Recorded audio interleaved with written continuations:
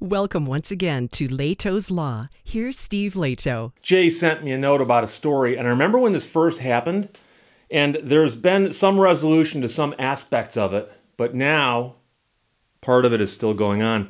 Wichita officer to face civil trial in deadly shooting on swatting call, a swatting call. And it's a civil trial, meaning that he's being sued. It's a lawsuit. So there are criminal actions that arose from this and civil actions. By KWCH staff out of Wichita, an officer with the Wichita Police Department will face a civil trial in connection with the deadly swatting incident that happened back in 2017 at a South Wichita home that resulted in the death of a 28-year-old man. Now, the officer who shot the unarmed man is who's being sued here. A U.S. appeals court sided with the Kansas District Court in denying the police officer's request that the case be thrown out due to qualified immunity. And the court said that a reasonable jury could find that the man who died here was unarmed and unthreatening when the officer shot him. So the family brought the excessive force lawsuit, and the county district attorney declined to prosecute the officer. Now, the Wichita Police Department concluded that the officer didn't violate departmental policy. And the incident all started with a false 911 call that a man made. And the prosecutors say that that man from Los Angeles made the swatting call to a Wichita home, which all arose, believe it or not, over an argument regarding a video game. The police said that they thought they were responding to a hostage situation. In recapping the events that led to the death, the U.S. Appeals Court said that the man who died had not committed a crime and had no way of knowing why police had surrounded his house. As he exited the house, police officers yelled different commands to him. So he steps out of the house and he's hearing different things being yelled at him. 10 seconds later, the police officer says that he thought he saw the man reaching for something, and that's when the officer shot him.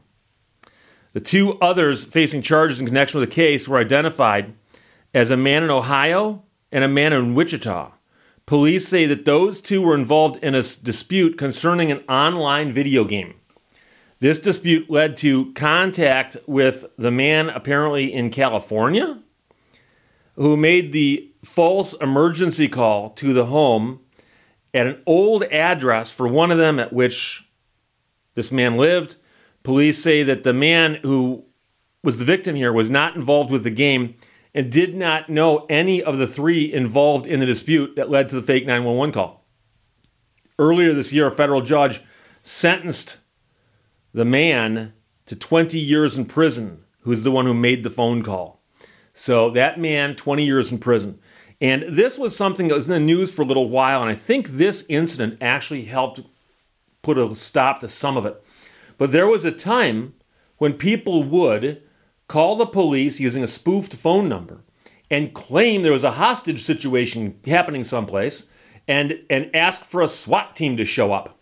And next thing you know, up-armored Humvees are rolling into the yard and tanks with battering rams and all kinds of specialized equipment. Meanwhile, some guys inside watching television, eating a TV dinner. And, so when that armed presence shows up and knocks on the door, bad stuff can happen, like what happened here.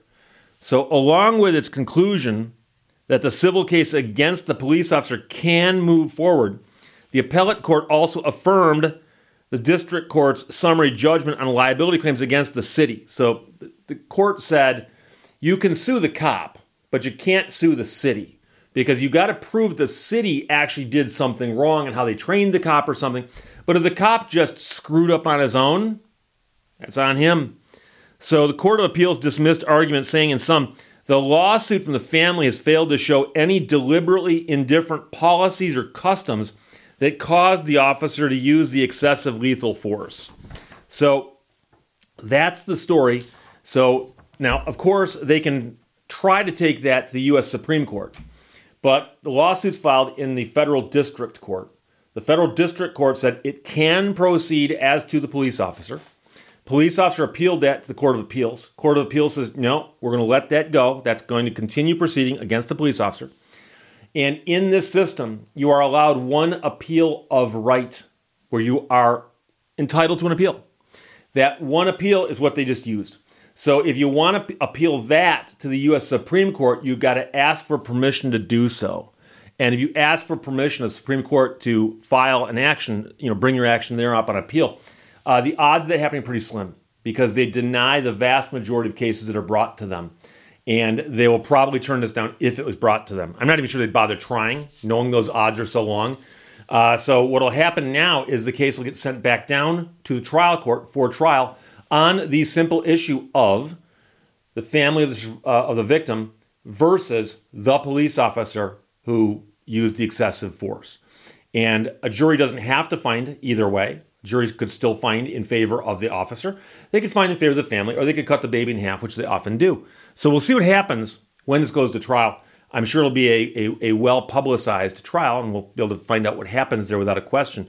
But the problem I've always had with these stories, you'd hear about this quite often, where a dispute would break out between some people, and somebody would use a spoofed phone number and call in some kind of crazy criminal situation in an attempt to get the local police department to send out the SWAT unit to take care of some crazy situation.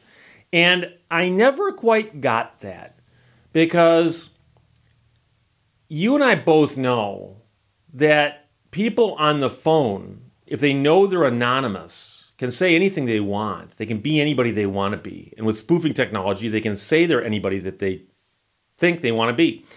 And the police should know that. And so when someone calls in with some outlandishly insane story about what's happening at a house, and the police pull up, and it looks like ain't nothing happening there, do they still have to do everything that the caller had suggested they ought to do? I understand the callers aren't saying we want you to deploy these vehicles and do this, this, this, and this, but they are hoping for a big, crazy police response. And for a while there, they'd get it every time they called. And I don't know. It just seems to me that the police, like anybody else, should take something said to them over the phone with a grain of salt, meaning that, yes, you can respond to it, but don't assume the person calling you is always telling you 100% the truth. And so I'm not saying don't respond. I'm saying, yes, absolutely, respond. Respond. But you don't respond with everything set to 10 until you know there's a reason to do that. And so this is the deadly results that can happen from that. And we'll see what happens. And I'm sure right now this police officer is kind of blaming this on the guy who made the phone call. And yeah, the guy who made the phone call set these dominoes falling. A jury very well could find that this police officer overreacted in such a way that it cost somebody their life. So there you go. It's going to happen in Wichita. Wichita officer to face civil trial. That's a lawsuit in deadly shooting on swatting call. And keep in mind that they declined to press criminal charges against him, but the standard for a civil case is lower. So there's a chance that a jury could still find in favor of the family and against the police officer in this case. Stories from KWCH. Senate, thanks a lot. Questions or comments, put them below. Otherwise, talk to you later. Bye-bye. Thank you for watching Lehto's Law. Every great achievement is but a small peak in the mountain range of contributions.